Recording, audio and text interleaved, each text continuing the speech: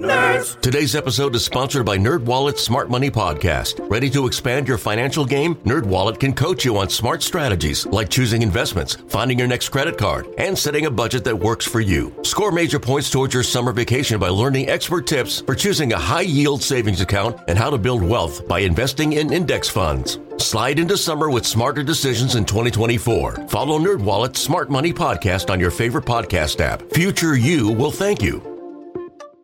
eBay Motors is here for the ride. Remember when you first saw the potential? And then through some elbow grease, fresh installs, and a whole lot of love, you transformed 100,000 miles and a body full of rust into a drive that's all your own. Look to your left. Look to your right. It's official. No one's got a ride like this. There's nothing else that sounds like, feels like, or looks like the set of wheels in your garage. With over 122 million parts, you can make sure your number one ride or die stays running smoothly. So there's no limit to how far you can take it. Brake kits, turbochargers, engines, exhaust kits, roof racks, LED headlights, bumpers, whatever your baby needs, eBay Motors has it. And with eBay Guaranteed Fit, it's guaranteed to fit your ride the first time, every time, or your money back. Plus at these prices, well, you're burning rubber, not cash. Keep your ride or die alive at ebaymotors.com. Eligible items only. Exclusions apply. Welcome into Loho Daily. I am Loho, although I guess today it's like 3 times in one day because that's what we're on today, but that's fine. This podcast is all about The Last Dance episodes 3 and 4. Oh man, just came upstairs from the basement, was watching it in my chair, settled in, knew it was going to be good, and was not disappointed in the episodes that we got. I think that we took a step forward in the storytelling that went on here, and it was great to see some of that behind the scenes stuff. The Scott Burrell stuff, just getting Jordan just out here snitching, just letting people know Scott Burrell's out here doing dirt in these streets.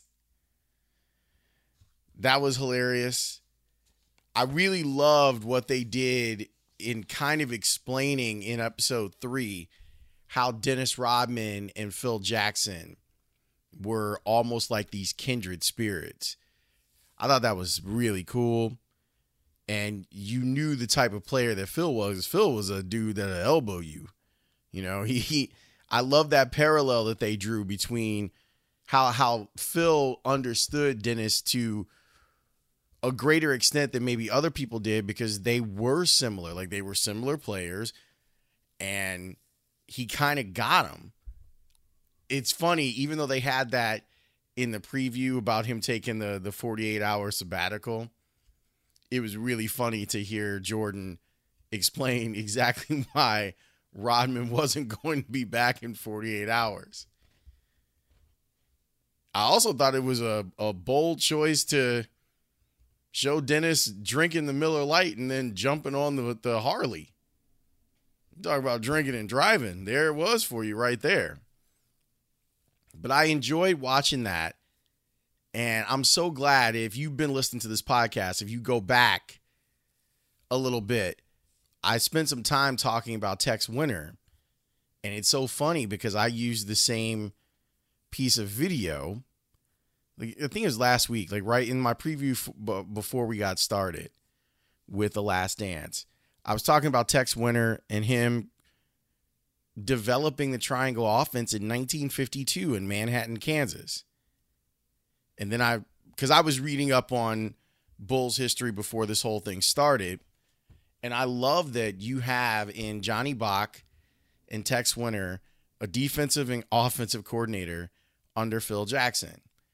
And Tex clearly was an offensive innovator, and his ability to teach that offense to a player that wanted no part of that offense and then was able to see why it would be beneficial to run that offense that way was dope. The other part that I've always been curious about was what was Phil Jackson's impact? And I think that even back in the day, if you were reading Sam or Lacey, it almost felt like Phil Jackson was some sort of Svengali. And you can see that there are actual practical applications to some of the stuff that he was doing. It wasn't just this kind of spacey, hippie type vibe that a lot of people like to pigeonhole Phil Jackson as. He was making all the stuff that he was having these guys doing, like even them doing, I love seeing them doing yoga. Them doing yoga in 1997 or whatever it is, in the middle of the practice floor, having guys just being present, trying to be in the moment. And that's great stuff. So I enjoy that. The Rodman episode was really interesting to me because the more you hear about Dennis Rodman, whether it's the 30 for 30, you hear about what his life was like, you understand that that was a vital moment in not just his career, but in his life. And I think that even he would say that he was lucky to have Phil Jackson at that point in his life. Can you imagine? And I remember LeBron took like a 2-week break, but that was more physical. Like he needed a 2-week break away from the team. LeBron wasn't out on South Beach, like getting it in. Dennis is like, I just got to get out of here. The fact that Phil Jackson was able to understand and go, you know what, Dennis, you've been great while Scotty's been gone for these 35 games. You got it, fam. And he has to then work it through with Jordan to get him to understand that it's really important for Dennis to get that time away so that he can be the best version of himself when he comes back, and you can add him to the collective of him and Scotty. Like, that's some genius level coaching, man. No matter how you slice it, no matter how you feel about Phil Jackson, that's a guy that truly understood how to get the most out of the players that were playing for him. Tremendous. That's tremendous stuff. You knew I was going to be mad about the Pistons thing, right? Like, if you know me at all, if you've listened to the radio show at all, you know that I have disdain for Isaiah Thomas, and it's never, ever going to go away. I have friends that have covered Isaiah, that are friends with Isaiah, and they're like, he's not a bad guy. And I'm like, he's a bad guy. He's been a bad guy. He's a con man, and you saw the con man in him come out yet again when he's talking about walking off the floor. And I've heard the nonsense before. I heard John Sally talking about it, trying to explain it. Sally, by the way, one of the guys that didn't walk off the floor because he was tight with Jordan and he was a decent human being. But he explained the whole, well, the Celtics had done it to them the year before, and that's why they felt the need to do it to the Bulls. I like what Jordan said. It's the perfect comeback. And I'm glad that he didn't want to hear it. I'm glad that he, even now, 30 years later, he understands that it was such a poor move by Lambeer and Zeke. Those two were the ringleaders. He understood that it was just a poor move and said, look, they beat us. They beat us up and they beat us. And we were still adults enough to shake their hand at the end of it. So you get your whooping and you walk off. It's just some, Horace said it best. I don't even need to say it because Horace put it in a way that everyone can understand exactly what it is that they were on. And it's why I'm never going to let that go. And you saw an example. You know what? It amazes me that you can see the examples from what Larry Bird and Magic Johnson say about Jordan and how they respond to Jordan. A difference. It's just different. These are two iconic players. Not that Isaiah isn't, because he is. He's one of the best point guards ever played the game. But you have those two dudes understanding what's going on. And you have in Detroit a team that was very jealous, and they had a right to be, of the next thing that was getting ready to happen in the NBA. I understand them wanting to be proud about, look, we're here. We're good enough to represent the NBA. You don't have to look anywhere else. You got this team that's tough and physical and extremely talented. And the one thing I will say about the doc, I don't think that it did a good enough job explaining how good those Pistons teams were. They didn't win those 2 championships by just beating people up.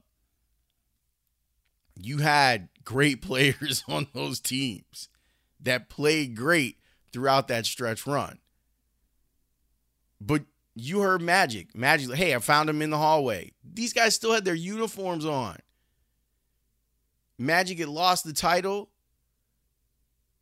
and he was still gracious enough to understand what was happening and understand the moment and give him the props. If Isaiah wants to know why he didn't get to be on the Dream Team, there it is, fella. There it is. That's the reason you didn't get to go to Barcelona, fam. Because this is how you act. And what amazes me, well, it doesn't amaze me, I laugh at the fact that this is a guy who is from Chicago. And he gets no love here. And he shouldn't get any love here because that's how he acted. So I'm all for putting his ass on Front Street. I'm glad that they showed the video to Michael. Michael's like, this is...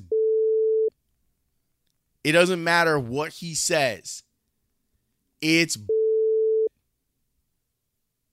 I'm getting fired up. I'm about to go to bed. I'm supposed to be going to bed now. I'm not supposed to be thinking about Isaiah Thomas out here lying, smiling in your face like he always does.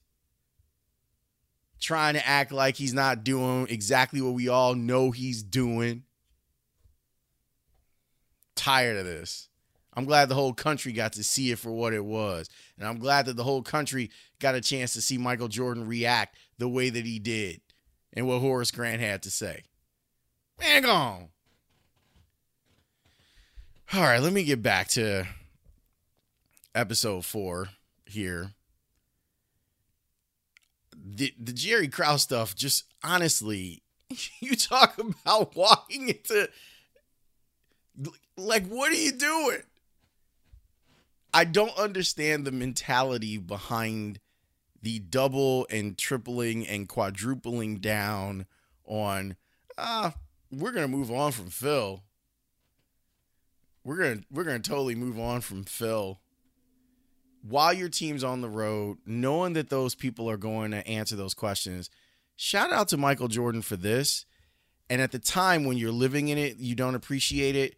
As someone who's in the media now, I probably appreciate it a little bit more than even when I was a fan back then. The fact that you had this dude speak as openly about his displeasure with what's going on in the organization. And it's not disrespectful. It is what it is. It's him answering questions. What you will notice is that Jordan did an incredible job of really cultivating goodwill through the media. This is what the great ones do. This is how they get covered well. You see him bringing the beat writers in. Like, this level of access, especially like post game, it doesn't really exist anymore. But you see that Jordan had people. He had the beat writers. He knew he could talk to them. He had Ahmad Rashad. He had David Aldridge. He had Andrea Kramer. He knew that there were people that he could go to get his message out there.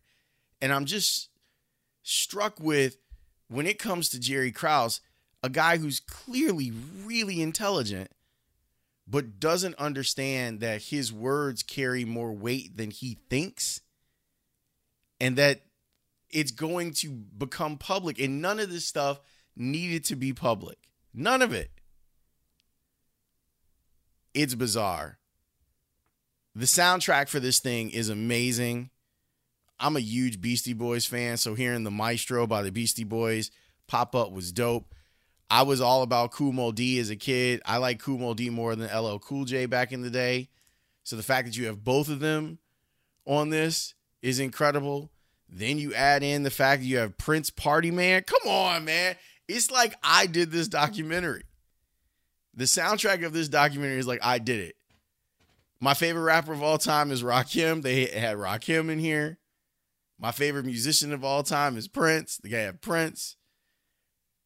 I was a Moe Dee guy. They have Moe Dee. I have a painting of the Beastie Boys on my wall. Like I was literally looking at a painting of the Beastie Boys while they're playing the Maestro by the Beastie Boys. That's what's up. I'm looking forward to episodes 5 and 6 of this thing. I hope you enjoyed this as much as I did. It's been a fun walk down memory lane, and I can't wait for the next 6 episodes. And the subsequent, you just know there's so much. There's so much still that they have to cover. We still haven't gotten to Tony Kukoc yet. There's so much stuff that we have to cover that there's going to be all sorts of ancillary stuff that goes along with this. Extra stuff that was on the cutting room floor. I heard the director say that they just finished episode 8, like finished it last week. So you know that there's stuff that they wish that they put in that hopefully there'll be an overtime element to this thing. Thanks for listening. Okay, picture this. It's Friday afternoon when a thought hits you. I can waste another weekend doing the same old whatever, or I can conquer it. I can hop into my all-new Hyundai Santa Fe and hit the road. Any road. The steeper, the better. Because my all-new Santa Fe is available with H-Track all-wheel drive, so I can hit the trail without a worry in the world. Heck, with 3 rows and best-in-class rear cargo space, I can pack the whole family in with all our gear. We've got available dual wireless charging for our phones, so we'll never lose touch with civilization, and we won't lose touch with the primordial power of Mother Earth. So which is it? Waste the weekend or do something a little more epic? And conquer it in the all-new Hyundai Santa Fe. Visit HyundaiUSA.com or call 562-314-4603 for more details. Hyundai, there's joy in every journey.